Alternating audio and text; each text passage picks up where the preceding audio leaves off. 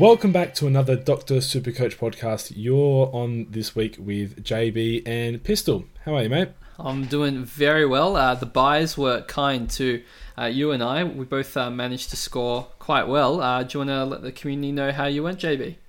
Well, you did slightly better than me, so it's fitting I go first. I scored 1740, which was pretty good in the grand scheme of things. I jumped up 10k places and am into 14k, so I'm coming home with a wet sail, and I think it's, I suppose, a little lesson to all those who sort of have a lowly rank in the lead up to the buy rounds, that as long as you stick to your plan and you keep going one up, one down, and just be patient, eventually, if you get the right buy round structure, like I've obviously got early on, but the rest of my buy round structure is pretty good as well, then you can soar through the ranks late on. So a 10k jump this week.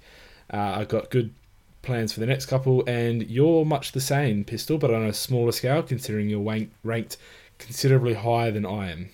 Well, it's interesting. I don't think I've ever jumped 10k in 1 week before, so that's a pretty good effort. But then again, I've never been ranked that poorly, so that's a lie. But continue. No, this week I did score 1788, so I did jump from outside the 2000 mark into 654th, so straight into the top 1000, and hopefully after this week into the top 500, and just going to keep pushing throughout the rest of the buyers and just see how far I can go, JB. Obviously, we copped some terrible injury as crisis at the beginning of the year, and my starting team, by my own admission, was quite poor. And yeah, it's just been good trading for the last couple of weeks, and yeah, really happy with how it's progressing. My last couple of trades have gone really well, especially Jack Crisp as well. Coming in has been fantastic for my side. So do you want to jump into the review of the first round of the game, JB? Yeah, I do. Just out of curiosity, firstly, what do you reckon was the main reason that vaulted you into that high score? I think there was one thing that people needed to nail this week, and we nailed it, but what would you say was the main reasoning? I know what you want me to say. You were very pleased with your captaincy call on the last podcast, so I'll give you about 4 seconds to gloat about it, so your time starts now. I told Pistol to captain Josh Kelly. Both of us did it. We both did well. I mean, that you took the 4 seconds literally, but yes, we both did captain Josh Kelly, and seeing a 146 as your captaincy score is amazing, especially when Gawn didn't perform. So this week, JB, the pressure's on for you to nail the captaincy 2 weeks in a row. So I'm looking forward to hearing your thoughts about the captaincy at the end of the podcast. No pressure. Yeah, lock me in. I'm good for it now. So we'll jump into the first game of the round, and it was Port Adelaide defeating Richmond. And on the Port Adelaide side, we've got a bit of a smoky point of difference in that Chad Wingard playing a lot through the midfield in this one, 116 Supercoach, and I believe he had somewhere close to 90% midfield time. So he had the 31 disposals, didn't get on the scoreboard. So good to see him pump out a good score without having that scoreboard pressure as well. What are your thoughts on Chad? Because he's around the 300k or high 300k mark. He could be a smoky point of difference when everyone's jumping on the Boaks, the Westhoffs, and the Greys. Well, you're right. He's 375k, and you've just got to think, can he play in this midfield role, going forward? If you believe he can, obviously he's going to be a good pick. If not, don't bother. But you're more of the Port expert, so you tell me. I mean, his scoring is purely role dependent. So tell me where you think he plays for the rest of the season. Well, where I would hope he would play is in the midfield. He gives us a different dynamic than any other player does in that role. That 2-3 step burst out of the congestion is just something that we don't really have on our list with that amount of speed and composure. And then the way he just whacks on the boot and gets it, almost to the goal square from the centre circles, very, very unique as well. So if being a Port fan, I would hope that he would spend a lot more time in the midfield going forward, especially after that performance. But what tends to happen is if he starts poorly in there, we are very quick to switch him out. So we know that he can be a very lethal forward. So if he's not doing it in the midfield, we're happy to put him down there to kick goals.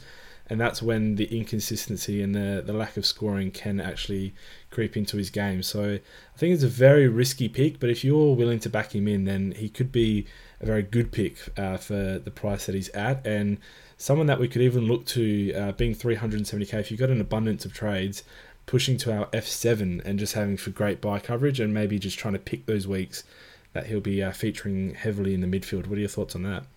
Oh, it's certainly a good idea, but there's plenty of other F7 options that maybe are a little bit cheaper. I know Jack Riewoldt is 327k. He'll only go to 330k after this week, so maybe you can pick him up after his bye and just loophole him as an F7. He definitely provides a lot of value.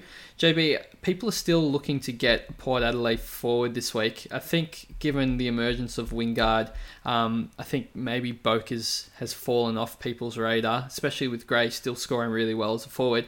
Now, Westhoff's game was really interesting because he absolutely dominated early, but he just kicked it so poorly. He easily could have had a 60-point first quarter, but he only went at 43% disposal efficiency. Do you think he is still the one to get over Gray, even though he's been so consistent lately?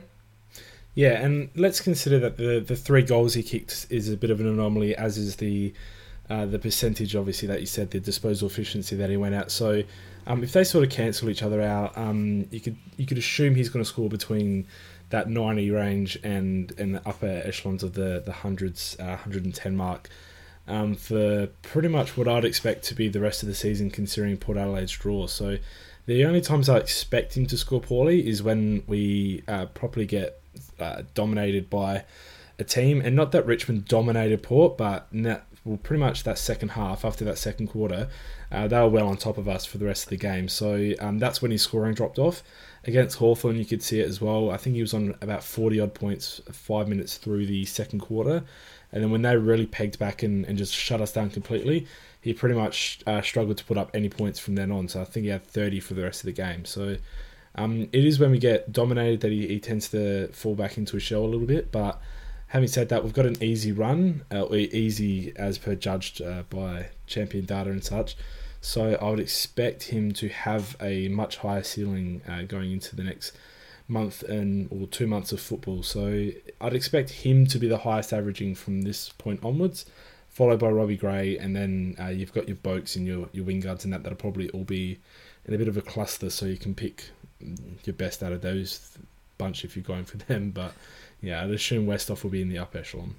Is Ollie Wines also somebody that you should look at, given he's already gone through his bye, or are you content with picking the Cripps and Kernos and Gaffs over him? Yeah, very content picking the Cripps and Kernos. I don't strongly consider Gaff as an option, but yeah, those are the types of players that I'd be jumping on over Ollie Wines, and he's got a 3-round average of 104, but he's shown that he can score very, very low as much as he can score very high. So he's had a bunch of scores below 100, but a bunch of scores above, a couple of scores above 140 now. So he's obviously got the ceiling, but look, I couldn't trust him for a ton every second week, so not someone that I'd be looking to bring into my side. And Tom Jonas has been ruled out as of today as well, if anyone missed the news. So if you have him, that's quite unfortunate. On the Richmond side, though, they were obviously missing Dusty, and the early word is that he'll be playing next week, and I think they'll need that confidence boost by having him back in the midfield. JB, if you're one of those owners with Toby Nankervis, what do you do? What's the main plan with him now?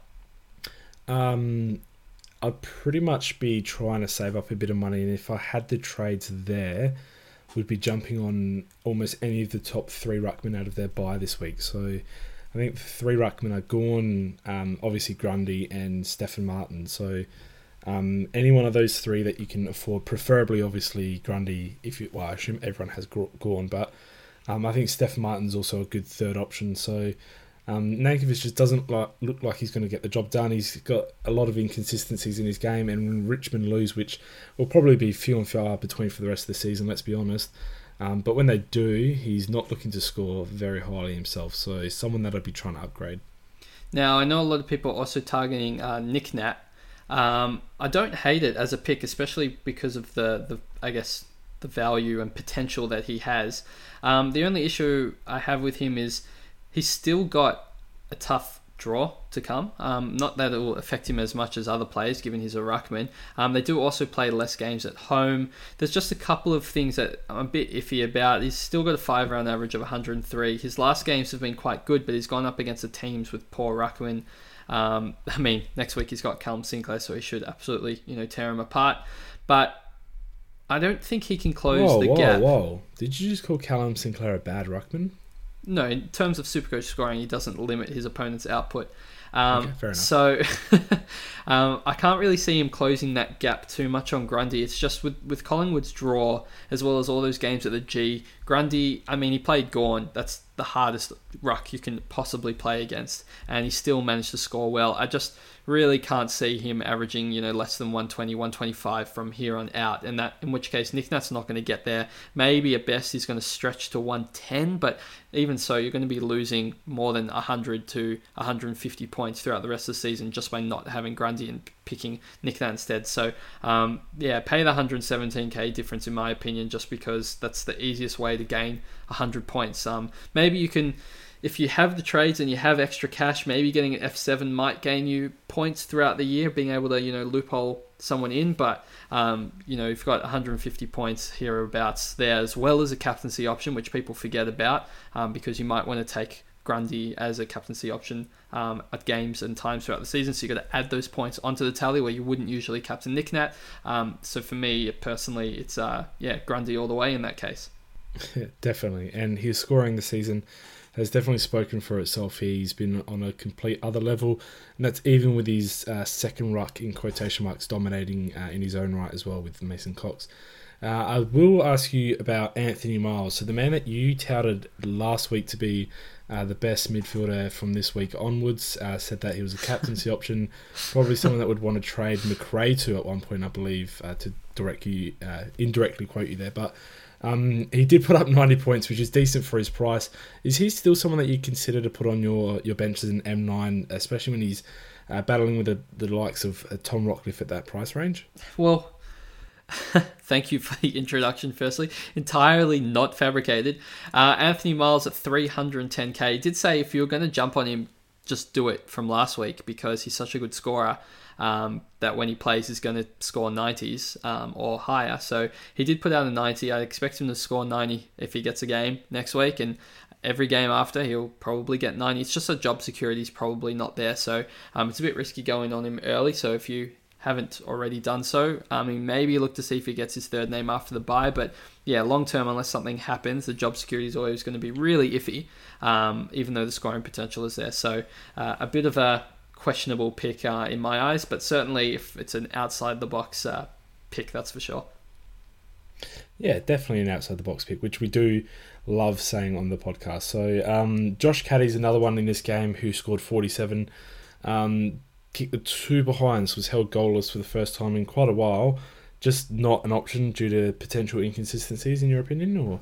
Yeah, it's a bit tough. He's had a terrific season, but yeah, from this point forwards, I just see that there's at least 8 forwards who I'd rather get than Josh Caddy, and in which case he's kind of fallen by the wayside, and I probably prefer to get the other ones. We're talking, the Heaney's and McLeans. It's pretty obvious of some of the port forwards.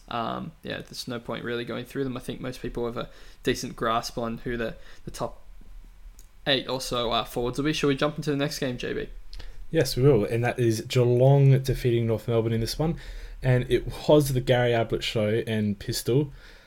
I hate to say this as much as I love to say it, but Gary Ablett is tempting me. He had 34 disposals, 8 tackles, a goal. 16 of those disposals were contested. He's quite clearly not the injured and wounded pigeon that we all thought he was a couple of weeks ago. 151 Supercoach points. Is Gary back? He's back until he's not back, until he tears his one part of his body off and then the other part of the body comes off. It's just it's one of those things that he's going to score well, but you just know he's not going to last for the rest of the season as well. So do we know that though? How many times can you fall for the same trap? How many times can I get my hopes up? He's 513k and easily the best player in my generation. Surely that's a bargain. You just jump on it. He's gonna play at least a couple more games, right? A couple until he doesn't play anymore. It's the same how I feel when I watch Daniel Wells run out for the Pies, and I get really excited that he's out there. And then halfway through the game when you see him on the bench, you're like, he hasn't played in the quarter. I wonder if he's okay. And you just know he's not okay. So it's one of those things where you just can't do it to yourself unless you've got a wealth of trades for some reason and are just happy to throw them away. Then yeah, he's good in the short term, that's for sure. JB, there is somebody though who is on the North Melbourne team you may have a little bit of a man crush on. Jamie McMillan. Talk me through why Shaun Higgins can be a top pick from here on out. Okay, well, I'd like to start by saying Higgins is usually very susceptible to the tag, but he's actually not been that bad this season. He's been looked at a couple of times by a tagging or negating opposition midfielder. Against Fremantle was probably the biggest test that he had, where Banfield was tagging a lot of people in that run, and he did go to Shaun Higgins, but Shaun Higgins was still able to put up once I scroll down on my screen here a little bit, was still able to put up a 92 in that match. So his teammates are definitely looking out for him in these tagging instances. And you could even see that game, a lot of people were going and helping him out. He's obviously got Ben Jacobs on his team, so he doesn't have to worry about that tag. But he keeps racking up the disposals. And I think I read something earlier how he's had 10, 30-plus disposal games in his career, 4 of them being this year. And he hits the scoreboard as well. He looks like a very, very good player. North Melbourne's run is very good, as we spoke about last week with Ben Brown. And as a point of difference, he's on his bye week right now, and he's not priced that highly at 500k. You'd be crazy not to have him on your radar, considering the amount of 120-plus scores he's put out this season. So if he can fix that consistency, he's only had a few bad scores this year, one of them being the game that he got knocked out in against Hawthorn. He could be a very sneaky point of difference to bring you home, and always a good vice captaincy option, considering he either goes 120 plus or around the ton mark on the dot. So he's very, very good at going at those big scores. Now, what do you think from an unbiased opinion? Because obviously I like to put a bit of sauce on anything Shaun Higgins, but what is your thoughts? Look, it's funny because it's always been a joke that he's your man crush and he's the greatest player and stuff, but he's actually really a good option this year. A joke? When were we joking about any of this? I've missed all these jokes. I'm pretty sure when I say he's the greatest of all time, I don't not mean that he's the greatest. Okay, just keep talking. Look, he's had 5 scores above 120. Which is ridiculous because he's missed 1 game, and that's almost 50% of his matches above 120. Not only that, he's only had 1 score below the ton at Etihad Stadium. And JB, just for some extra loving for you, he's got his next 4 matches at Etihad Stadium, and he actually only travels. He's got 6 games for the rest of the year at Etihad, and he only travels outside of Melbourne just 3 times for the rest of the season. So. We also mentioned he's got a good draw. He's playing where he wants to play. He's playing against the teams that you want him to play against. He's already averaging 103, but he's got a 3-round average of 114, a 5-round of 105, and he's definitely someone that's on the rise, and it's only 500k. He's in 1% of teams. He just looks like someone that is capable of going, close to, I don't want to say it, JB. I don't want to say the 110 mark, but he's someone that's at least capable of going around there, and it's kind of come out of nowhere, but at the same time, you can't really say it's come out of nowhere when you talk about him like he's God on every single podcast. So it's finally happening. He's a completely legitimate option and someone you should look at getting off your bye, JB. Pistol, I'm going to say it right now. He will go 110 from this point on. I mean, I'm locking it in. All right, I'm guaranteeing it. For the Cancer Council, are you guaranteeing it? I've already pledged for the Cancer Council. You're not paying anything for those who don't know. I do pay. I do pay $10 every time he does sub-ton, which has been I think 5 times this year. So I'm up to $50. But no, I won't pledge it. But he will go 110. You can take my word on that. And I do want to shout out a person who messaged the page during the week. I'll say his first name because I don't know if he wants to be fully revealed, but Joshua is his first name. And I sort of said in a little offhand sort of comment, just a bit of tongue in cheek. I even had the tongue poking out emoji to maybe consider Shawnee Higgins. His response was, he's been going all right, your boy. And then it looks like he's pondered it for a few hours and then said, I might actually do it. I'll send photo evidence after lockout if I don't chicken out. Ranked 1300, this could be a shark move to move up the rankings. He then went on to VC Shawn Higgins, who put out the 123. That's massive. So I did get a bit scared. I said, as much as I love it and think it has huge upside, please don't hate me if it doesn't work out, and that at least Jacobs won't tag him. But great job for him making the shark move, and it did pay off. And Pistol, this could be a lesson to the rest of the competition.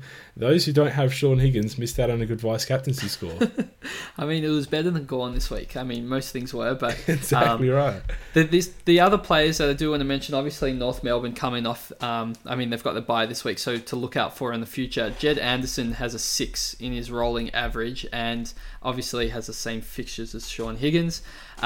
He should fall to somewhere around 380, 390, and I just think that he's a really worthwhile F7 pickup. Before his injury, he was scoring really well. The games right before, he had 91, 113, 111, 87, 96. So he's someone that's potentially could average 95 plus, and if he's only going to be 380k, I think he's also in. He's in almost half as many teams as Shawn Higgins. He's that much of a POD as well. So he's somebody that you could look out for at a cheap price if you prefer to grab him over someone like a Jack Riewoldt, if you do have the trades. And of course, I mentioned it last week, if you want to grab Ben Brown coming after the bye, I still think he's a really good F7. I know he scored terribly this week, so that was bad timing, if you'd say. I just think he can go 95 plus, and with the massive variance as an F7, you just loophole in his 120 plus games, which he will get when he kicks 6 goals. So just some players to look out for on the other side of the bye, JB. Yeah, definitely some good shouts there and some interesting points of difference. Now, I was messaged during the week about someone called Joel Selwood, who is a former favourite of almost everyone that's played Supercoach, but he's going to drop quite a lot of cash, and I'm interested to know your opinion because he's averaging 106, so a couple more points over Shawnee Higgins. Obviously, he has that bad bye, but his break-even is 92 at the moment, but considering he only scored 80 on the weekend following his 133, there's a chance it's going to drop a little bit more. Is he someone that actually is floating under the radar with such a high average for someone who's gone sub-ton? The ceiling's obviously there. He's put up 140, 133, 135 at different times this season. Is he someone that we could consider as a sneaky point of difference as well, or is he someone that is probably just a little bit past his time? He's not past his time. He's still an option. It's just he's got the bye next week, so it's a bit hard to consider someone that has yet to have their bye. And even though he's 510k, look, he's got a 5-round average of 95. I don't know if that says everything, but it says a lot. He has that 5-round average doesn't include copping like a Hewitt tag or something, because he didn't cop that against the Swans, but he did play, I guess you'd say, the easier opponents were Collingwood, who leak big midfield numbers, Essendon, who aren't particularly strong, Carlton and Gold Coast. They're all within the last 5 weeks, and he just did not score very well at all. So yeah, it's a bit too. I mean, it sounds silly, but it's too risky. Paying almost top dollar for somebody that just might not get it done. I think I'd rather pick somebody that has a bit. I guess he's, as I said before, almost half of Shawn Higgins' games are going above 120. I'd rather take a punt on someone like that. So it's a pass from me, but there's definitely merit in picking someone like Joel Selwood. We've seen what he's capable of doing, good and bad. He goes on hot runs of scoring like 130 plus 5 weeks in a row, and then cold games where he scores 3 games in the 70s, and he does it every single season. So it's just about getting the timing right with Selwood, but for me, it's not something that I would be considering. Yeah, I tend to agree as well, and for those that were considering, I just think there are better options, and that were living a little bit in the past when considering those types of guys. And although he has the ceiling, which is quite obvious, he also has the low floor, which a lot of younger players don't have at the moment. So we'll move on to the next game anyway, and it was GWS beating Gold Coast. Some big scores in this one. As we discussed earlier, Josh Kelly went massive. He's on his bye this week, but if we just want to quickly discuss him now, he's actually bottomed out, which is a pretty high bottom out, to be honest. But he's someone that should be ripe coming off of his bye. Yeah, look, I seem more enthusiastic about him given I had him and held him for all that time, but it wasn't a great injury. I mean, obviously he missed 6 weeks. The bye's going to do him a world of good. I hate getting in players that have had these long layoffs with, muscular based. If it's like you break your leg, well, I mean, you come back, you're hardly, you've got a low percentage chance of breaking your leg again. But if you pull a muscle or hurt your groin, I mean, these things can linger and they can get, re-inflamed, and there's a whole sorts of issues. I mean, I think if you're picking somebody at the same price, I think I'd just feel more comfortable picking someone like a Clayton Oliver over a Josh Kelly, but he's definitely a good POD option as well, and he's definitely, the scoring potential's there. He could absolutely kill it for the rest of the season. It's just make sure you have a trade at least banked in case something goes sour. Unfortunately for me, I don't even have a trade banked, and I'm stuck with him as well, so that's a recipe for disaster. But JB, there actually isn't that much to talk about in this game. I know it was quite high scoring Supercoach wise for the GWS side, but actual Supercoach options, there isn't too much going on here on really either side. I think the next best player to try and discuss actually falls on the Gold Coast side, and that is Bubble Boy Will Brodie, who managed to put out a 63 this week. How do you see him as an option going forwards?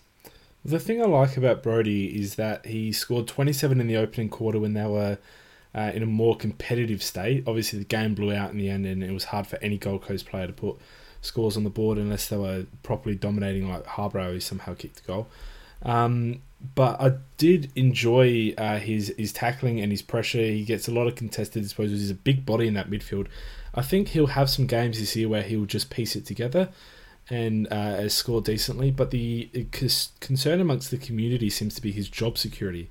It's a little confusing to me, but although, I do see players like Jared Lyons sitting still on the pine, unable to get a game, and you think, well, Will Brodie's in, Jared Lyons is out. Will Brodie took so long to get into that side, maybe he'd be first out, but you'd think it wouldn't matter from now on who was last in the side, and they'd just drop players based on just raw form, and there are players performing well below what Brodie's doing at the moment, and I'd back him into definitely, or at the very least, play for the last couple of buys, but he could be a genuine option if Gold Coast become any type of competitive at any point of the rest of the season.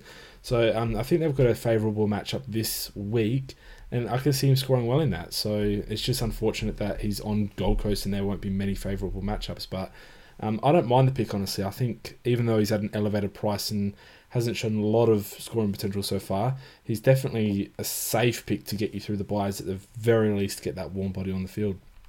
Yeah, I don't think he's someone that's going to score, 30. I mean, next minute he scores 30, but I don't think he's going to score too badly that it's not going to count in your 18. I still think he'll be a safe 60. But if you just look at the Gold Coast list, you've got Hall out for 9 to 11 weeks, Fiorini out for 4 to 6, Barlow's out for 2 to 3, Hanley is 4 to 6 weeks, Lonergan's out for 2 weeks, Darcy McPherson out for 6 to 8 weeks, Rose is out for 2 to 3 weeks, Wiggs out for the season. My question is, who is coming in besides Lions, who's probably not going to be coming in at the expense of Brodie, given there was so many poor performers on the Gold Coast Suns side, and Brodie was actually one of their better players for the day.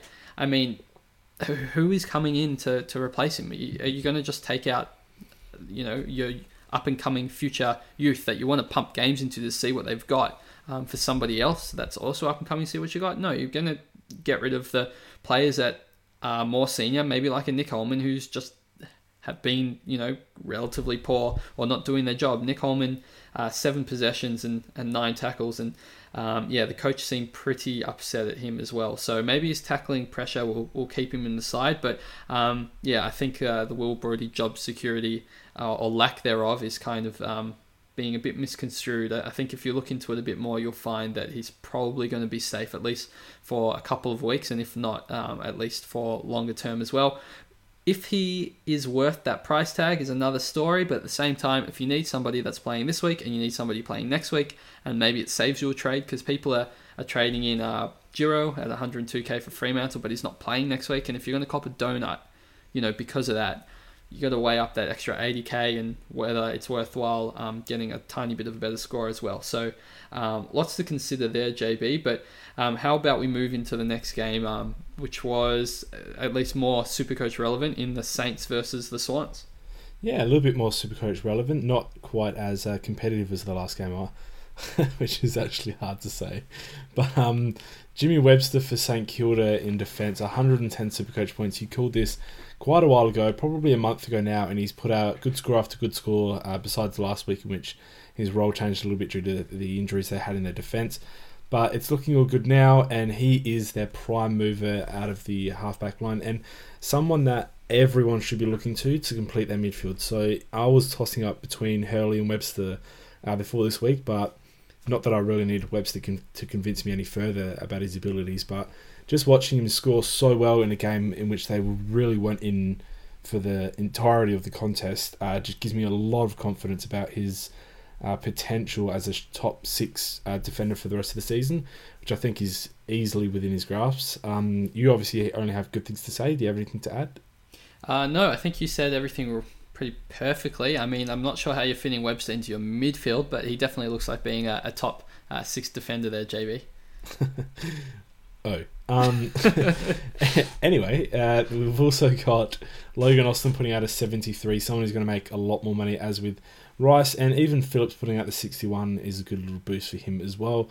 We'll move on to the Sydney side, and that's where all the relevance really is. Isaac Heaney, 134 Supercoach.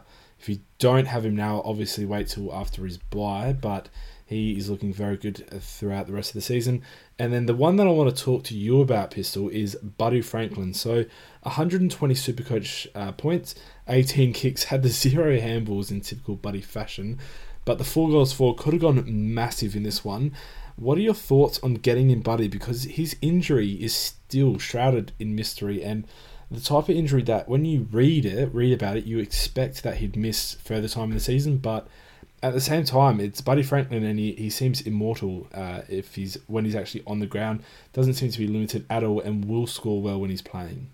Well, he's got West Coast, Richmond, and then Geelong in his next 3. So I think it's fair to say that you probably are all right to just wait a bit and see how that injury lingers. Obviously, he's a perfect F7 if you have that much money, just because his score is massive or poor, given the amount of goals he kicks. But look, it's hard. I don't think I would get him in just because of that injury, and I think there's other players that are probably safer to score closer to 100, but he's just going to be up and down, and it's heavily dependent on how Swans are going. But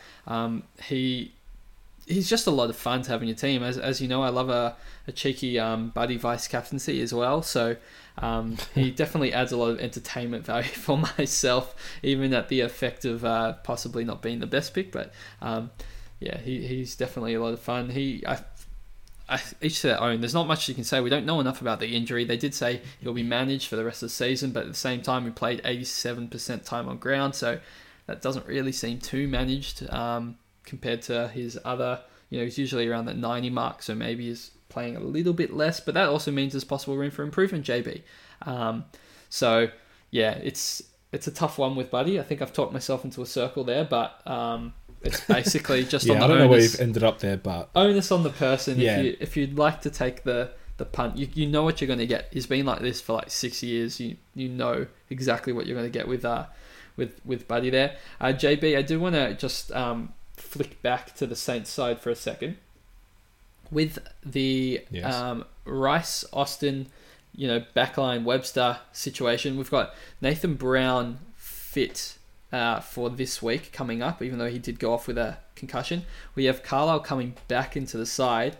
We have Gilbert cleared as well. I think he'll probably come back through the VFL, but this will be a first test to see what happens with Austin as well, given we've got the 2 keys available come back, and then obviously Geary's only 2 weeks away. So yeah, keep an eye on the team news. I'm expecting Austin to play. I don't see it as a problem, but I know a lot of people are really concerned. So that's just something I want to keep an eye out on. And also, Josh Battle played his first game, and he was really good, JB. 77 points, he kicked 2 goals, 1. He looked like, at times, the only player that was actually trying for Saints. So only positive things to say about Battle in his second game. Yeah, and on Logan Austin, he took a team-high 9 marks combined with, actually, Bailey Rice. So they're obviously performing back there. Both had over 20 disposals as well out of that back line. So I would be very surprised if either got dropped, considering St Kilda obviously have nothing to lose by going for the youth policy at the moment, considering their position on the ladder. So I'd be surprised if either of them got dropped, to be honest, unless their form really did dip in the coming week. So hopefully we're all clear there. But yeah, team news will show everything. So just quickly back onto the Sydney side, Jake Lloyd, 106 Supercoach, has been really, really consistent for those who got him in, and someone to really target if you also haven't finished your defence. But hopefully, yeah, he drops a little bit for those as well. So Ben Ronk, the other one of any sort of significance in this match, and he scored the 52. So looking really ripe for a trade-out option at his buy. So perfect timing for Ronk, pretty much. He won't lose too much money this week, and is fine to hold, I think. Yep, no, definitely. Let's jump into the Brisbane Lions versus Essendon game.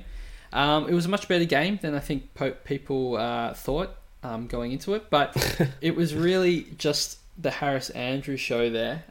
He racked up, it was close to 20 spoils, JB. I can't remember if he got there or not, but it was around that, and he was awesome. I mean, he's been scoring so well this year. I've got a question for you, though. Hurley scored 93, Harris Andrews 152. Don't get sucked in by recency bias, but who do you think going forward for the rest of the year is going to be a better pick, given there's not much price difference as well between the two of them?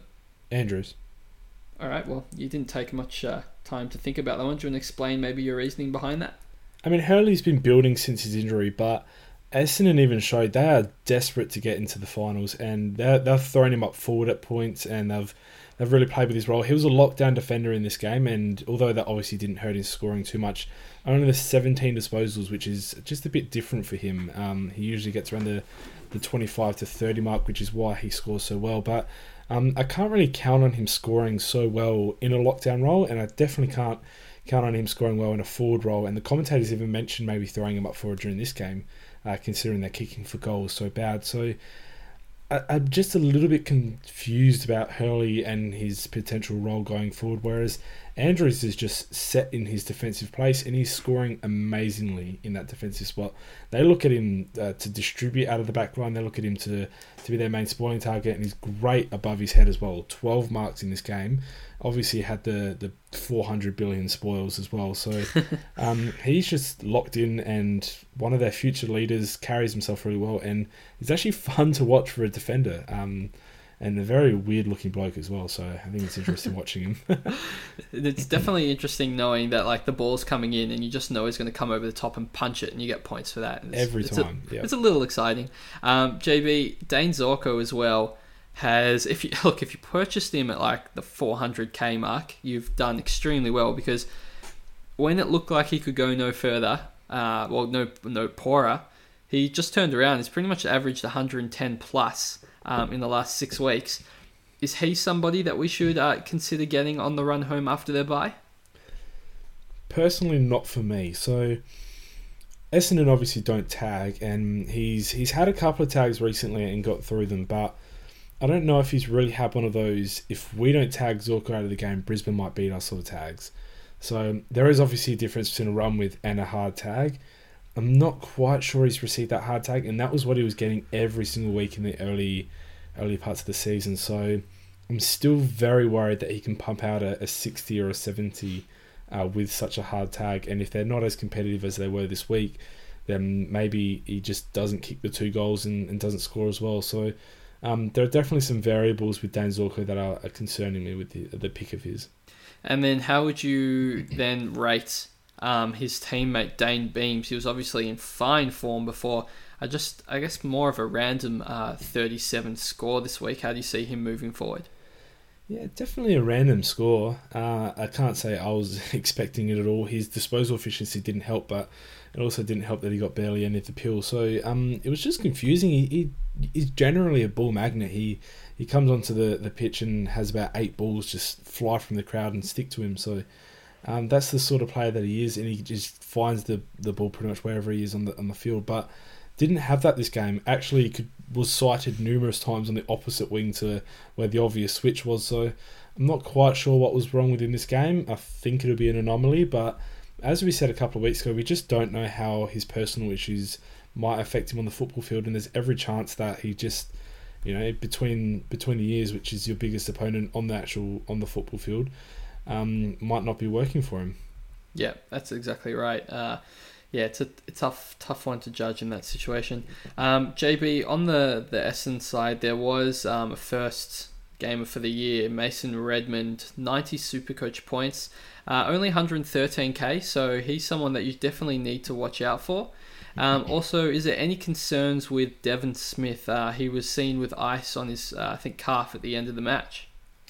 Quickly with Redmond, by his own admission, was not ready for AFL and was not AFL standard when he was debuted a couple of years ago in the Essendon. I think that was during the drug saga year that he debuted. Obviously, by default, pretty much made a debut that year, but was not ready, and said that he has worked so hard in the VFL to get as close to the AFL standard as possible, and showed it when he came back and had the 21 disposals, so 24 disposals even. But not to get sucked in, as Ridley did start the exact same as that. So hopefully Redmond shows a bit better form. But onto your Devon Smith call. It's interesting because after the game, Devon got an interview and pretty much said it was a bit of a contact injury or cramp, I think. It was definitely one of the two. I don't think he really knew himself, but had a bit of ice on it. But I assume that's just because it was in the last 2 minutes of the game that it occurred, and obviously the game being over, he was pacing up and down the boundary a couple of seconds before that, before applying the ice. So I would assume it's just a minor, very minor injury, something that will get, sort of self-healed throughout the week off, and he'll come back fine after the bye. That's what I made of it, but there seems to be some other strange rumours floating around. Yeah, there's quite a few rumours going around that it's like a longer-term injury, but the thing is, Essendon updated their injury list today, and they had an injury report, and nothing was said about Dev Smith at all. So I'm going to take that as really positive news. I guess we'll only know next week, but I think you can take away a lot more positive news than negative if you're just comparing rumours compared to them updating the injury list without him on it. I think that's a safer thing. JB, should we jump now into the Dockers versus Crows game? Sure, Pistol, because you asked so nicely. So we will move on to that one, and it was Dockers beating the Crows in this one in a very, very big upset. And I think the man that we have to talk about is Luke Ryan. So 106 Supercoach points in our defence. Someone that we spoke about a month ago as the player to watch or to trade in that defence.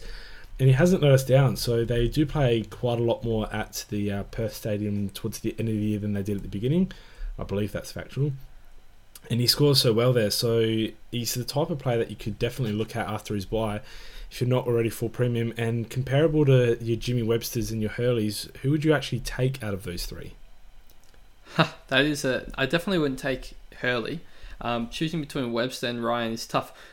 Ryan actually has a 5-round average of 116, so he's actually blitzing the competition at the moment. And look, it's hard to go past that form. He's just absolutely dominating. So I think I'd choose him. But then again, jeez, don't make me choose JB. They're both doing so well. But I think I would head a little bit towards Luke Ryan. But yeah, that's a great question, and something I'm sure that we'll have to answer after the round 14 bye. I did want to mention a different Dockers player though. Now, look, it's with great regret that most of us have traded in Michael Walters just for him to cop a 1-week suspension, as well as then have his bye in round 14. So he's missing 2 weeks in a row. He also didn't score very well, scoring only 64. What do we do with Michael Walters? Please tell us, JB. We scream at him for starters, which is what I did furiously at the television when he was on 75 and he punched someone in the stomach, gave away the free kick, and then gave someone a bit of a headbutt and gave away a 50, dropped down to 64, almost lost in the game and got suspended for a week. And it was all in the last 2 minutes of the match. I could not believe the brain fade. And then he got benched for the rest of the game, so he couldn't even do anything afterwards. But to be fair, Fife was out of this one, and they were also missing a forward target, I believe, or they were trying something else up for, because Michael Walters was heavily in the forward line, did not kick a goal as well. So you'd really expect this type of numbers that he had to be won in a blowout loss rather than a good win, probably one of the better wins that they've had in the last couple of seasons as well. So I do expect Michael Walters to bounce back after the bye. However, I don't blame those considering trading him, considering he's out for the next 2 weeks. If you need that 18th player and you've got another premium forward in mind like Westhoff, who you might have missed, I think actually you're doing something similar to that, aren't you, Pistol? Well, yeah, it's not a move I would, I guess, usually suggest. It's just heavily dependent on people's buy situations, especially how many players you can get on the park this week and how many players you can get on the park next week. He's obviously missing 2 weeks. If you were to trade Walters, I mean, you just got to think of it like what you would do if by trading Walters and what you would do without trading Walters. If you're in a situation like me, who already has enough money to get their final upgrade next week, so money isn't really a priority at the moment. If you traded Walters to Westhoff this week, you obviously get a premium number for this week and a premium number for next week. I know I'm in trouble for next week. I need to make a trade no matter what. Just probably a rookie to a rookie trade just to get my 18th person. So I'm getting 2 primo scores instead of 2 rookie scores, and I'm also I'm not saving a trade, but instead of switching for trading a rookie to a rookie, which yes generates cash, but I don't need the cash because I already have enough in the bank to get my final upgrade. For me, that makes sense. Obviously, everyone's different, but usually I would be suggesting to hold Walters because it's only 2 weeks, and in the best 18 situation, if you have 20 or 19 players, then it doesn't really matter because only the best 18 counts. So it would be an easy hold then. But obviously, if you're going for overall and you're in trouble this week or you're in trouble next week, looking to get a player that's coming off the bye even, so possibly even a JJK who's 397k, that might be tempting as well. But if you do have the money, then probably a Port Adelaide forward is one to go, unless you want to go risky with someone like Wingard GB. Ooh, that was a long answer. Okay, so I do agree. I think it's very situational, and especially those who are struggling to get 18 on the park. And like you said, those 2 premium scores over the 2 rookie scores could mean, it could mean 200, 300, 400, or if you're lower down, it could mean a few thousand ranks. So definitely something to consider. Worthy to note that Giro was good in his second game with 63, 18 disposals. Was very, very good at getting the tough contested peel and just whacking it on the boot. So I think he's obviously earned his spot for a couple more weeks, but does have the bye next week. Not this round coming up the week after, obviously. On the Adelaide Crows side, there wasn't a lot to note. Duday did put out 82, but his break-even is rather high. So for those who traded, you can still wait until next week. I've seen a lot of people still trading Duday to an Elliot Yeo. So holding that trade could actually save you 20k unless you want to really get that premium score and make the 20-30 points up for grabs this week. And Matt Crouch, as we discussed pre-podcast, 68 Supercoach points, and after his bye will probably be around the 500k mark, on the dot. A very interesting point of difference to consider, and I'm not actually sure why he's scoring so poorly. He had 25 disposals in this one. 0 tackles could be a reason as to why, but just a confusing season so far for Crouch. He just hasn't pieced it together yet. No, he definitely hasn't. He's just been, I guess, in and out the whole season with that injury, and I think it's really affecting him. He needs to play consistent games. Adelaide need to win as well. They've been quite poor, and they just need to get it done. And when they do get it done, he should start scoring better. He's been a bit of a disappointment this season, but look, if you're strapped for cash and you need a value mid, he's somebody along with Dane Beams and Higgins as well that I'd be looking at in the next couple of weeks. They're all pretty cheap, but obviously get them as they come off their bye. Also looking at, you did mention the Duday 20k if you're trading to Elliot Yeo, which we've seen a lot of people mention. That's something that you really need to weigh up if you're in the situation of, it's points or money. This is something all throughout the buys. That's kind of the gist with the Walters. It's points versus money. Every team is dependent. It depends what your goals are. If you're going for league, I just would take the extra money, especially if you're set this week against your opponent, especially. And if you're going for overall, I'm usually in favour of, taking a little bit less cash to go for the early points as well, because points are more valuable at the end of the day. JB, do you want to have a finishing note on this game, or do you want to jump into the next game? Yeah, we're done with this one, and you can talk us through game of the round. I thought the game of the round was the GWS versus Gold Coast game, JB. It was a close second. I've just decided that Melbourne versus Collingwood was game of the round just. Well, it was certainly no bias game of the round. And as I predicted on the previous podcast, JB, when you asked me to make a pick with no bias, I did let you know that Collingwood were going to get the big W. And it was a great day. I was there. Just fantastic weather. Great game. There was no bad words about it. I should say, De Goey moving into the midfield. I mean, can you call Bucks a genius for thinking of it? Because it's like a couple rounds late. Everyone knew that he should play De Goey in the midfield, but it finally happened. He was on 95 Supercoach at halftime. He had like 20 touches at halftime with 12 inside 50s or something ridiculous. He just absolutely carved it up. And Buckley said he will get more midfield time for the rest of the year. He isn't cheap enough to kind of be that F7, unfortunately. He's like 440k, so it's just like a tiny bit too much.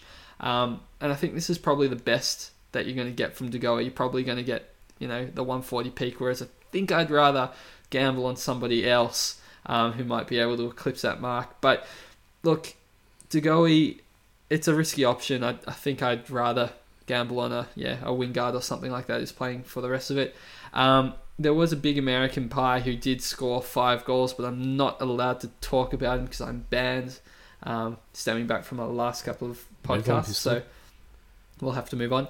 Treloar dominated yet again, which is just fantastic. Grundy with a 98, pretty much stopped to go on. There's so much to talk about in this game. It's all the Collingwood love. Jack Crisp, my trade-in, scored 110. He's now got a 5-round average of 110 as a defender, so watch out for that one. He's on absolute fire. Oh, that was a deep breath, JB, having to try and get through all that. Jeremy Howe put in a lowly 77. He was a bit disappointing, but there's not much you can really do about it. Collingwood's got a great draw coming up, all at the G as well, so hopefully his output increases a little bit more. And Miochek was probably the only disappointment in the game. He didn't manage to score particularly well with only 36 points, once at halftime. Only kicked a goal. You'd think he would be up for Reid, after the bye. So I definitely wouldn't be downgrading to Miochek. Just wait to see if Reid is in. On the Demon side, Oliver just was enormous with 127 Supercoach points, and it looks like he's going to be a fantastic option. Probably the best option coming off that round 13 bye, so look out for him. Tom McDonald, JB, he's playing close to forward. He's not getting up. Like, he started kind of on the wing, but he wasn't playing very well. And then it kind of switched at the end of the second quarter. He moved forward pretty much for the rest of the day. And he was just clunking everything. Taking big grabs, kicking goals, perma forward, kick 6 goals. Not much more you can ask for, while Hogan decided to not kick a goal. But he also kind of started deep forward and then, played more of higher up the ground, but it just didn't work. Fritsch just went about his day scoring 85, and he looks to be a good scorer that I think will continue for the rest of the season. He's got amazing vision, and knows how to get the ball as well. It's a long breath, JB. Joel Smith played his first game for the year. He's 152k. He's a defender midfielder, so he's got that DPP. He kind of played that lever role, scored 91 Supercoach points. I think he will hold his spot, JB. He was the only one I was actually very impressed with. Do you see him as a viable option in the coming weeks? Yeah, I see him directly replacing Jake Lever's role. Obviously, Jake Lever being out for the rest of the season. I think that's who they've earmarked for it, and he's good. He was good in his debut year, and he's really showed good signs. He only really got pushed out of that side because Jake Lever came into it. So, no, I can see him growing as the season goes on. Probably more of a 70 or 50 to 70 type scorer. But the 90 to start off the price cycle is very good. And, yeah, someone I see with good job security. And back to Tom McDonald just quickly. 6 goals for 123 Supercoach means he didn't do a whole lot else. If he doesn't score that sort of amount on the score, which obviously he doesn't do often, I know he's been scoring well without big bags, but it just concerns me a little bit that he is very reliant on goals being scored to score those big scores. Obviously, you saw with Mason Cox also 129 with one less goal, outscored him. So just a bit crazy to me how the scoring system took Tom McDonald. Well, you've also got to consider Melbourne's draw in the last 5 weeks. I keep harping on about them having a tough draw to end the year. I don't know if I've read it out before, but from round 18, they've managed to get Geelong, Adelaide, Gold Coast Swans, West Coast Eagles and GWS all in a row to end the season, which is just an absolute nightmare. 5 tough games from the last 6 opponents, and obviously Port immediately after the bye as well. So it's going to be tough for the Demons, but I think he'll manage to go okay. I still think that he's a solid pick. I just think you're not going to be getting 110 average out of him for the rest of the year. You'd probably be lucky from this point onwards to get 100, I think, out of him. That might be a big call, but he's someone that, I'm not kind of as keen on as some other people. But JB, I think a bigger question needs to be asked this week. Charlie Spargo, do you think he holds... I've got 2 questions. Charlie Spargo, do you think he holds his spot? And the other, Tim Smith, do you think he gets his spot back? I don't think Charlie Spargo holds. He was good in the second quarter, or was it the third quarter? It was one of the second where he got like 8 disposals or something like that. 9. 9. Okay, see, I was very close. Very. Where he was very good, but other than that, he was non-existent for the game. And I know he got racked up a lot of tackles, but when your team's losing by 40 points, he was previously involved in every single win in their win streak and hadn't actually lost in his career as of yet. But when your team actually gets a loss, that's when they start looking to change things up. And when you're non-existent for 3/4 of the game, you are probably going to be earmarked for a spot to maybe make way and go find some better form in the VFL. So although I think he'll be a great player, I do think he'll be the first one to be dropped. Smith depends heavily on what they want to do with Pedersen. So Pedersen hasn't had a lot of time to find form in the AFL. Since coming back, but if they do what they did with Smith, who had 2 great games and 1 poor game and got dropped, there's the potential that does become a revolving door, and a bad game means you're straight out. But I'd expect just a couple of minor changes, like Spargo, maybe Hannon out for another small forward in the VFL, but nothing too crazy, I don't think. Yeah, Jeffy Garlett probably, you'd think, could come back. Hannon did kick 2 goals, so it's a bit tough comparing to Spargo, who didn't kick a goal but had 3 possessions outside of that 9 possessions second quarter. So Spargo's in a bit of trouble there. Tim Smith actually didn't play in the VFL. So when they said he was omitted, and we thought he was injured, and then he didn't play in the VFL, and now he's on the injury list as a test, I think it's pretty clear that he was injured and not actually omitted. So given Pedersen's output, I think there's actually a decent chance that Tim Smith does make his way back in the side, especially given they also just lost. So, if you were planning on trading Tim Smith, just maybe reconsider it. I think there is at least a decent chance that he does make his way back. JB, that was the final game of the round. So, a couple of things. Do you want to talk about maybe some strategies going forward for the next 2 weeks of the bye, or do you want to go through captains? What would you like to go through first? Well, we'll hit up strategies real quick. I think it's very important to remember who's coming off the bye, but at the same time, players like Patrick Cripps and Elliot Yeo, although they've come off the bye, have very high break-evens. So a lot of people considering trading them in. I think there are some point of difference options you can look at if you desperately need a premium.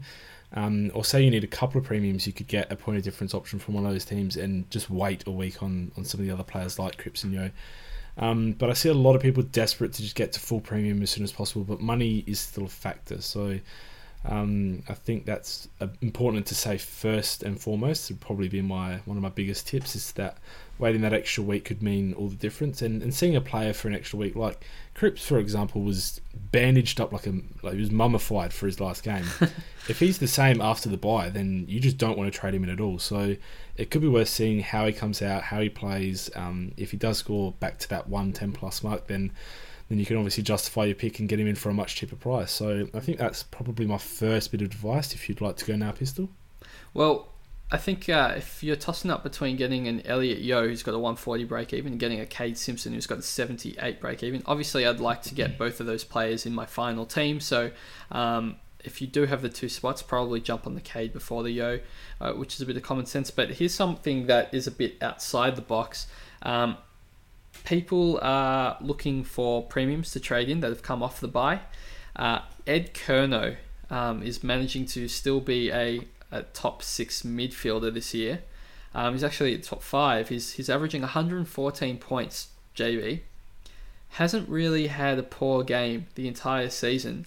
How do you see Ed Curnow, making sure it's clear so people don't actually trade in the wrong Curnow, how do you see him going for the rest of the season? Unfortunately, and it is unfortunate because I don't know how much faith I should have in Ed Curnow, but unfortunately I see him doing well enough to have traded him in this week. And my justification with that is mostly two things. So firstly, he won't get tagged with Cripps in that team. There's very, very little chance that he actually gets work done to him. The second thing is that he scored 3 sub-tons for the season, 2 of which were 86s, 1 of which was 95. So although he's put out 1 score above 140, 2 scores above 120, and then the rest just around that 100 to sort of 115 mark, they're not huge scores. He's not going to do like Dangerfield. He won't be my vice captain between now and the end of the season. But he's just a steady scorer. A lot of people were trading in Gaff because he was just scoring those steady hundreds. Wasn't going crazy. Can go crazy sometimes, but wasn't going crazy every week. But just was consistent in scoring those hundreds. And that's what Ed Curnow offers. And he's only 570k. For someone that's averaging 114, we're actually getting him in a good week. He's already had a week off in round 9. Obviously due to that suspension saga. But now he's obviously had his bye as well. He's got plenty of rest in him, coming off of back-to-back 110-ish type scores. He's the type of player that I'm looking at as a point of difference, which we all love trading in at this time of the season, as someone to just complete my midfield. And if you can give me a couple of reasons as to why I shouldn't, I will probably change my mind very quickly, but I don't see them at the moment, Pistol. He's in 2% of teams, so he's a massive POD. Now, the scores you mentioned have been fantastic this season. The thing I like about him is I just don't know if Cripps is going to make it through the rest of the season. Like, his body's so banged up and we're halfway through. He's got to go another half of the season. I have no doubt that Cripps will average more than Curnow in average. I just don't know total points-wise if he's going to get a week off. And it's just with somebody like me who's basically almost out of trades, JB, I'd rather get in the players that I think will be playing 22. And Ed Curnow has a very kind run for the rest of the year. He manages to play, I think it's 5 or 6 games, at Etihad Stadium for the rest of the season. He's got good draw, good playing at good places. I mean, there's just not too much to dislike. And as you said, people were choosing Gaff, probably because Gaff is a sexier pick than Ed Curnow. I'm not talking looks-wise, but you know what I mean. Most people are flocking to Gaff just for that consistency, But really, I feel like Curnow is the one that should be getting all of the attention rather than Gaff. So I too will be jumping on Curnow. So hopefully that's not a bad decision for both of us. But I didn't have Cripps, so I feel like that's a bit of a bigger call. I know you've got Cripps, so that's a bit of a tough one. There is another player I'd like to talk about. Shannon Hearn is kind of sneaking under the radar a little bit because he's 484k, but is averaging 100 points per game, and he's also someone that's been super consistent. He's got a 5-round average of 98, so he's just getting it done. My issue with Hearn is that they played a lot of games. I think it was 8 or 7 of the first 11 were at the new Perth Stadium, and they only have, I think it's 5 more at that ground for the rest of the year.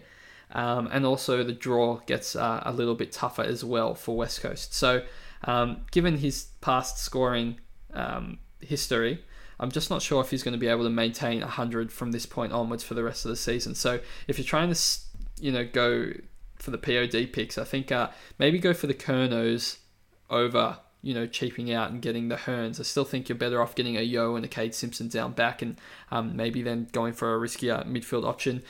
Even someone like Bontempelli, who we've spoken about on previous podcasts, is somebody that has potential to go massive. He's got a 5-round average of 115. He's also quite cheap. He's only 542k. And that 5-round average includes a 47. So he's got 4 of his last 5 above 120. So he's somebody that can also just explode at any given moment, but can also just sit at full forward the whole game. So there's lots of players there to consider, JB. Specifically in the forward line, is there anyone from the rounds, not including Port players, anyone else you think that's a worthwhile pick to consider?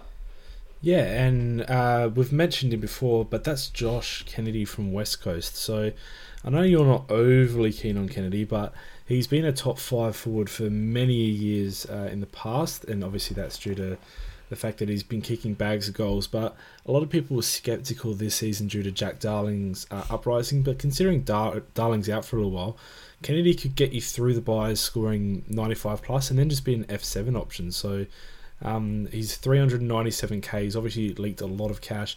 His last score, which was without Darling for a majority of the game against St Kilda, was 122. The 2 scores before that was 79 and 88. So it looked like he was building and then just sort of hit his climax and then hit the buy very hard. So look, I know he's got Sydney next week, or this week coming up, then Essendon, then Adelaide, then GWS. So he's got a bit of a tough run. But if anyone's going to do it, it's the man that's won a lot of Coleman medals. So I'd back in Josh Kennedy to score well in the next fortnight at least and be a good F7 option for the rest of the season. Yeah, I think getting him as F7 is probably a wise choice. I don't think I'd get him as my F6 just for the reasons I mentioned with that draw for West Coast as well. And his scoring this year has been shaky at best. Obviously the 122 coming against St Kilda, who's probably one of the weakest sides in the competition at the moment. Just look at what Sydney did to them this week. Back onto the strategy side though, I think people are asking this question quite often, which is if you have 19 players this week, should you be, and you have to make a trade, should you be getting in somebody to give you 20 this week? Or should you be taking the 19 and trading in somebody that will be playing next week instead, and that doesn't play this week? Let's say Joel Smith off the top of my head, just so that you can get that extra number next week. And I think if you have 19, that's probably a fine decision. I would also guarantee that extra number next week because you just don't know what's going to happen. And if I had 18, I probably would like to have 19 because, again, you don't know what's going to happen with late outs and you don't want to get a Taylor Dooman situation where he just gets injured getting out of the vehicle. So I think that's probably my best advice there is try and make sure you have at least 19 and give yourself the extra one. I don't really see the point if you have 22 players this week. I mean, you're dropping off 4 scores and you might be struggling with 18 on the dot next week. I think everyone would prefer to have a 20-20 split. So that is something that you should target. JB, did you want to go through the captaincy? If you want to give me your best 2 VCs and your best 2 C options for this round. Oh boy, I'm on the spot. Okay, so firstly, I would like to say that I'm loading up the fixtures for this round that's upcoming, considering it's very soon, and that's probably where we would look to get our captaincy options from. Secondly, I know Port do play on the Thursday, but a word of warning to anyone considering the Toby McLeans, Robbie Grays or Justin Westhoffs. There's expected to be a lot of rain and potential thunderstorms, so I expect that game to be very contested, very sloppy in terms of possessions, disposal efficiency, etc. So there's not a lot of vice captaincy options I'd consider in that one. Next is Sydney versus West Coast. Don't really love any options in that one, considering the game's going to be very tight and on the scoreboard. But when I see the Fremantle Dockers versus Carlton, I like pretty much any of those two Carlton mids that you have. Probably Cripps if you're an owner of him, or even Fife on the other side of things. So that game could be a very, very big midfield battle, but one that sort of the players don't close check themselves. So I'll probably pop down the vice captaincy on Fife there, and then have the captaincy safely on someone like Tom Mitchell, who goes against Crows, who don't really have a designated tagger. So even though they've got Gibson in the team, he hasn't really been doing that role. So I think Fife into Tom Mitchell would be my two this week. Off the top of my head there. Pistol, thanks for the heads up. You're very welcome. So it's interesting to see that you kind of neglected Dangerfield, obviously against Richmond this week. But I will mention somebody that you did not say. I like how you said it's going to be rainy and downpouring at Adelaide Oval. Toby McLean. No, I'm not going to say Toby McLean. There is a downpour at Adelaide Oval. The scene is set. We haven't seen that happen at any stage this year, and Jack McRae definitely didn't get 177 against the absolute thunderstorm against Adelaide like 3 weeks ago at Adelaide Oval. I think that probably Jack McRae, if you own him, has to be a VC this week, given it literally happened 3 weeks ago where he scored 177 in the exact same conditions as it's predicted to be against Port Adelaide. So, Pistol, when I consider captaincy options, I consider players that I actually own. So that's not helpful to everybody else, is it, Jack JB? McRae owners, he does not get a mention. Look, that's definitely not helpful for the wider community. But McRae, I think, if you do McRae into Fife, you're probably looking at a decent score. For this round, you're probably just going to take McRae anyway. But yeah, Dangerfield, I think, was a little bit... it's a bit risky against Richmond, but you can definitely see Dangerfield. He's a great Dangerfield vice-captaincy option because we know he's healing, but he's... as a C option, seems to be continually doing these 100 to 110 type scores, and I'm not really having a big impact on the game, so he's impossible to captain at the moment. I like how you said earlier in the podcast that Kono's not someone you would consider putting the C or VC on at all. I immediately for the rest of regretted the saying season. that. Yeah, okay, sure. And then this round, you're like, oh, one of the two Carlton mids. All right. Why don't you just move on to the next subject, okay? Or we'll jump into the Cancer Council, so JV can figure out about the captaincy options this week. We did have a couple of donations for the Donate for Donuts. The Taylor Doom and Donut, well, that rhymes well, did nice. Catch a few people out, and they did donate for donuts. So thank you very much for that. And look, I know a lot of people like to get around the Donate for Donuts, and it's great when you share it and stuff like that. But it also really helps that if you did get a donate, be honest and just donate a certain amount. It can be $1 per donut. That's fine as well. You still get a shout out. We're not even reading the amounts that people donate. So every dollar counts. And, you know, if you cop one donut, 2 donuts, and you're donating $2 per donut, that's better than you donating 0. And, you know, you also will get a shout out. So, yeah, just keep that in mind for the next 2 weeks. Or if you just did cop one and haven't yet donated, feel free to do so. So firstly, thanks so much for Stuart Quixley, who did cop a donut this week during the terrible buy around for most. Also to Dylan Lucardo Wells, I'm sorry if I pronounced your name wrong, long-time fan of the podcast, so hello. And you still never messaged me back when you were making fun of me for trading back in Sicily. I just want to let you know that Sicily's doing really well this season, and you know, it's all gone well. Getting great after his second game, and Sicily's averaging 105. So Sorry about that. But good luck for the rest of the buy round. Sorry about your donuts. Pump himself up.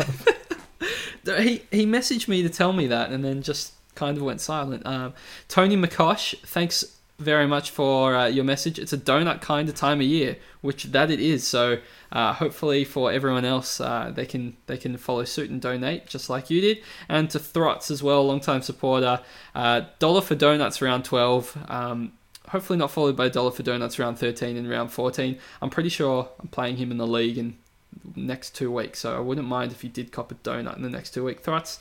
But thanks to everyone for donating this year. We're up to $1,361 for the season. Obviously the next couple of weeks will hopefully be huge for us as well. As we approach the ghastly round 14 bye, there will be quite a few donuts, JB. And it's currently at $1,410, just to correct you. There's $50 of Higgins tax that is counted but not yet donated. So great numbers so far, and great to see so many people involved. And to me it just seemed like if you donate you get a bit of a roast from Pistol, so interesting to see if that correlates directly with those who aren't donating. Well, look, if you'd like to get a little bit of a roast for donating, feel free to put a little bit of a story about why you've got the donut into the comment on our donation link as well, and we'll see what we come up with. Also, we will read everyone out. Every single comment will be read out live on the podcast. There'll be no edits. Yeah, I don't know if anyone's going to be able to top. I think it was Matthew Shores. I just can't pronounce his last name. Where he copped a donut a couple of weeks ago because he was loopholing Gorm but forgot to put the emergency on Nick Nat, and then just copped the donut. That one's pretty hard one to top. But if you do manage to top that, please let us know, so you can get a little bit of a extra long shout out. JB, where can anyone find us if they have questions before the Thursday night game? Because I don't think we're going to be doing a Thursday podcast, given there is a Thursday game and a lot of people are trading in options for that round, so it makes it a bit difficult to time the second podcast. Yeah, so no podcast for the latter half of the week. But what we will do is put up a post on Thursday after the teams come out and before the game commences as a bit of a question and answer. So it might not be me, Pistol or Chizo, doing the Q&A personally, but we'll definitely have the admin team around it and make sure most of the questions get answered. We do get a high volume of those questions come in, so we do apologise if you don't get your question answered. And make sure you look at other questions, because generally the same question gets answered about 700 times. So look, we'll do a Q&A to make up for the no podcast, but it's just too tight between teams and the first game starting. So there's no way we'll be able to podcast and get it up and get that advice into people's ears before that lockout commences, especially considering how obviously we've got the McLeans, the Westhoffs, the Greys, all these players playing in that game in which people are trading in this week. So good luck to you all for the round coming up, Pistol. Is that the end of our podcast? No, you didn't answer my question of where they can find us on the Twitter, but I'll go through that anyway. I just said the Facebook page. We're doing a Q&A. Yeah, I'm saying if you want to find us, you can find our Twitter handles at JB_DRSC. Just a shameless plug. If you want to find me, which you don't, you definitely do. You do not. You can find me at Pistol_DRSC.